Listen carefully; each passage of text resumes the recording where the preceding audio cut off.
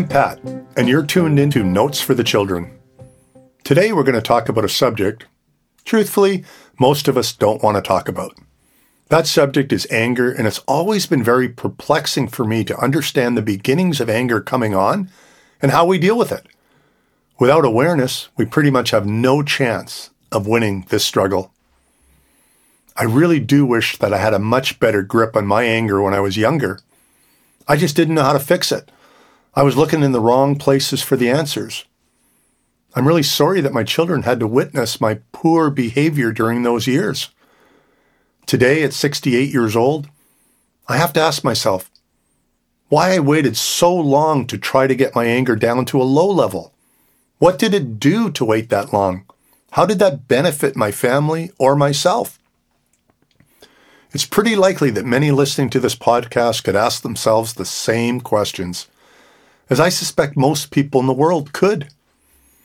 It took me a long time, but the changes have been a massive blessing in my life. I hope you find the same for yourself. I don't think this anger is what any of us want for our lives. And of course, we're not trying to do this. It's just the world can get us in an angry position many, many times. And we may well have reasons to be angry, but it never helps. I humbly suggest that we try to work a little bit on our anger, and I'm hoping some of the points in the podcast will help. When we take care of our anger, we have a real win for ourselves and our loved ones. Thanks so much for listening, and I hope you enjoy the rest of the podcast.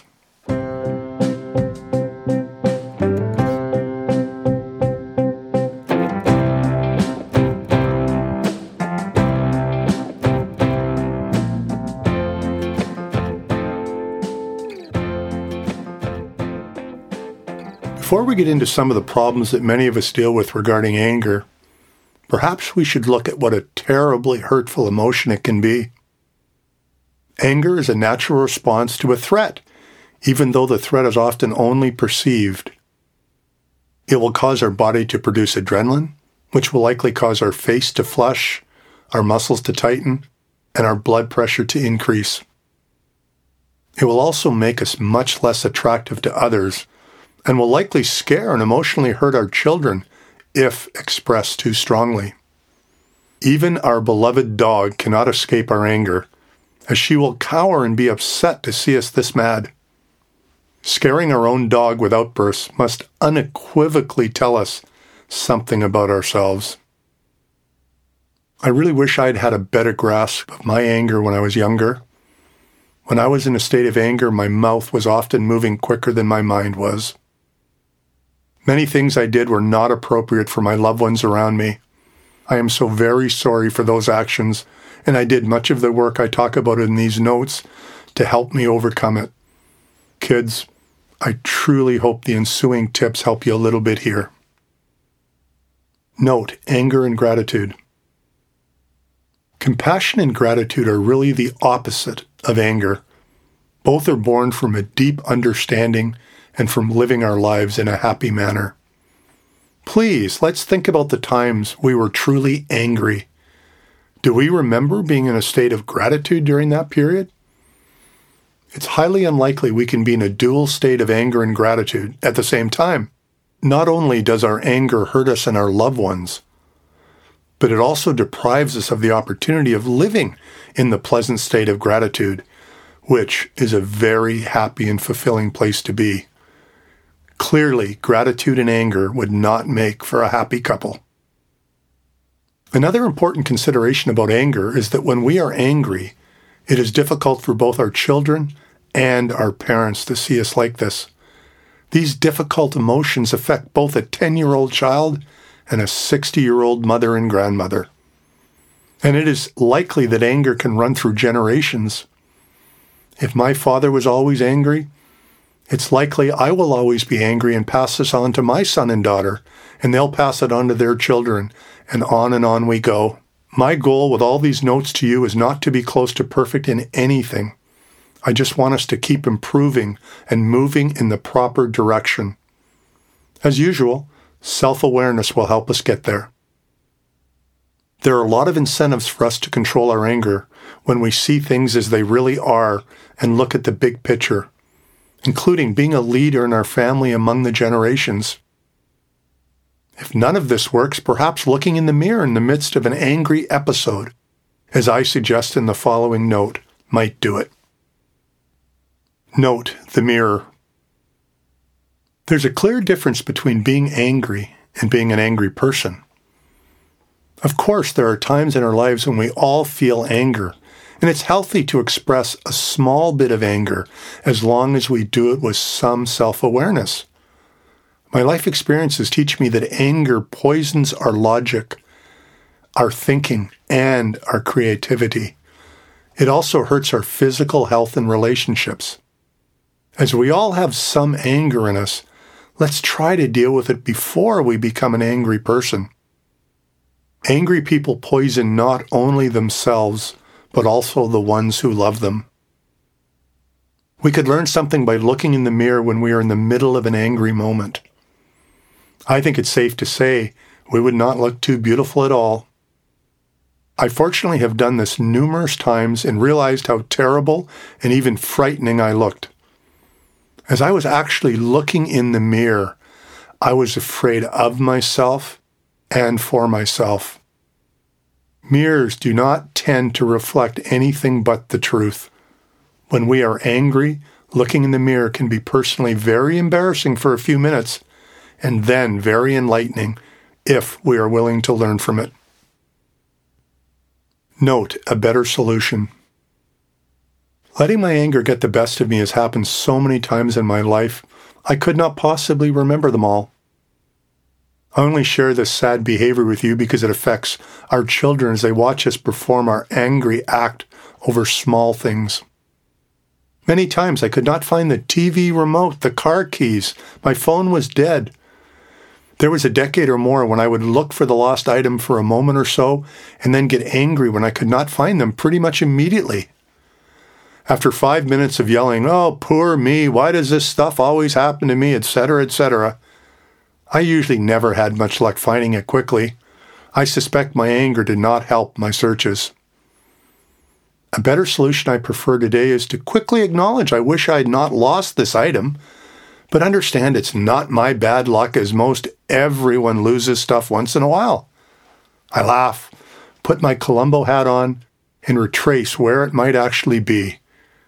3 things usually occur. 1, I don't get mad. 2, I usually find it much quicker. And 3, I'm happy at the end.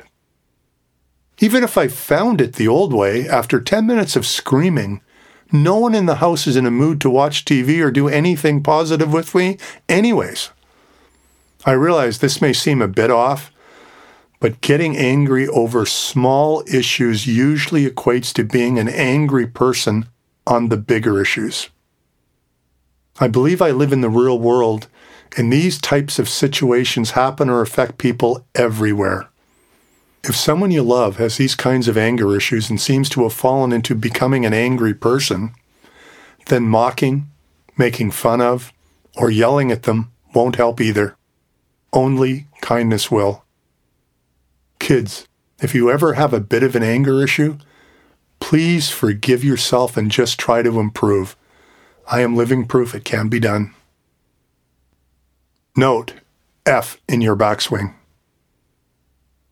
Writing this chapter on anger was very challenging and somewhat humiliating.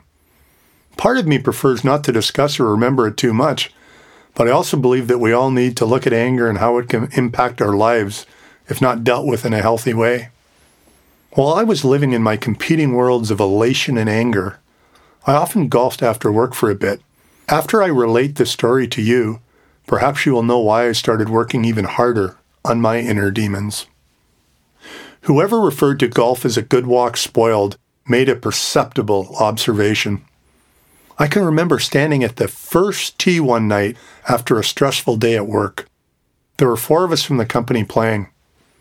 I was already worked up about something, probably having to do with business or family issues, when I took a swing and put the ball in the water, and of course ended up cursing.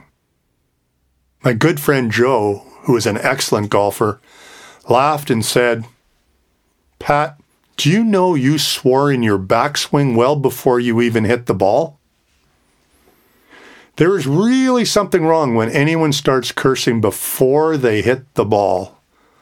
At the time, I thought to myself, seriously, this can't be right. Who does this? Well, apparently I do. Another telltale sign I have to work on myself, not my golf game.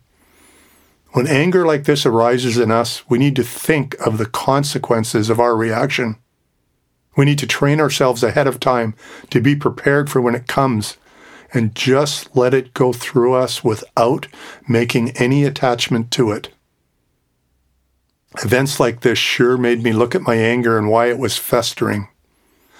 It's obvious I had not done enough self-reflection or studied mindfulness in a meaningful way up to this point. I believe most of us can move on from excessive anger or whatever is hurting us to be pretty darn happy if we just take some time and try to understand a little mindfulness and the gift of self-compassion. Please take these tips from a former expert at being angry. Note, darkness down the hall. Another example of my anger getting the best of me happened when we lived in Winnipeg. Although financial times were difficult and banks were hard for us to deal with during this period, there was nothing to be gained from being extremely angry and much to lose, including my self-respect. I recall being incredibly angry one day in my den after getting home from work, yelling like a total idiot, when Susan came in and said the neighbor's window was open and they could hear everything I was screaming about. Talk about embarrassment for Susan, the kids, and me. Also, pretty sure the kids and Susan must have cringed a few times watching this. Sorry again, as this was despicable behavior by me. Sometimes the stress is overwhelming, and it is easy for us to explode, but it's never the answer, folks. What the heck do children aged between 8 and 11 years old think about this embarrassing behavior from one of their parents? I very much regret these times and the effect these actions of mine had on our family. Today, I seldom get angry about anything. A little bit about technology not working once in a while. It's simply all the work done over the years that changed me so much that I could go from Winnipeg to today.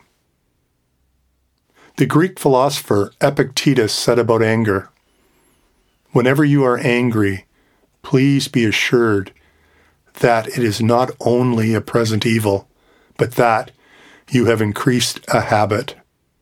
Think about that again, children. Whenever you are angry, be assured that it is not only a present evil, but that you have increased a habit.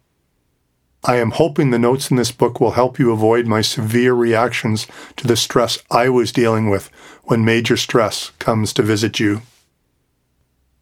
Note, working at being angry versus caring for our anger. Very important fact to understand about being angry on a regular basis is that it actually takes work to be like that. Believe me, earlier in my life, I often did the hard work to set the stage for my own anger to occur. Why would anyone want to work at being angry? Well, we all may have our own theories on that, but I inevitably worked hard at it for way too many years. I suspect feeling disrespected, feeling powerless, wondering why is this always happening to me, and so many more things cause us to feel as if we don't deserve to be happy. And we often punish ourselves for no sane reason. Too often I allowed my anger to arise, and in fact, have even encouraged it by watering the angry seeds inside myself.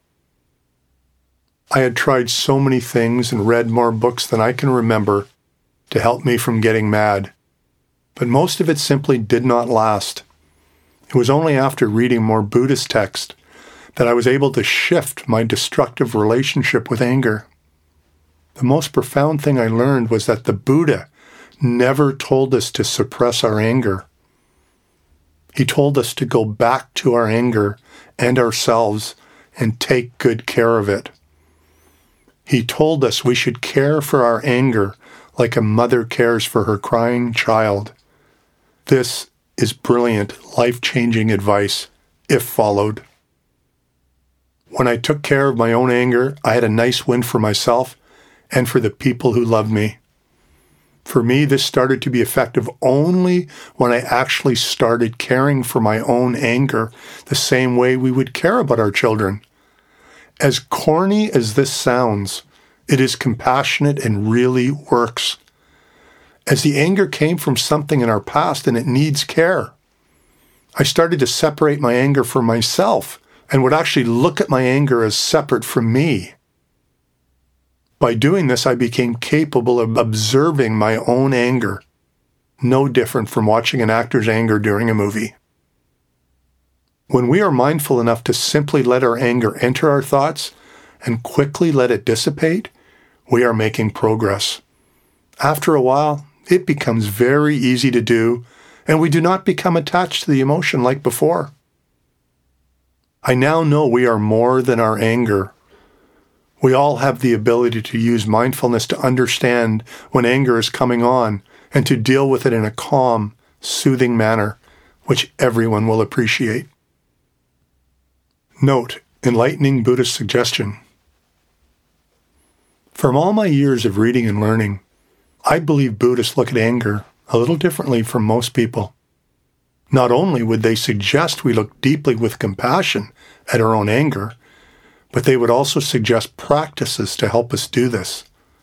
Through Buddhism, I have learned that conscious breathing actually calms our anger and our mindfulness penetrates it. Please remember, kids, that anger is just an energy form, and energies can be transformed, especially when we practice self-compassion and mindfulness. Let's always try to understand this as we go through life and remind ourselves in times of stress that we have the power to transform our anger. We just need to use it.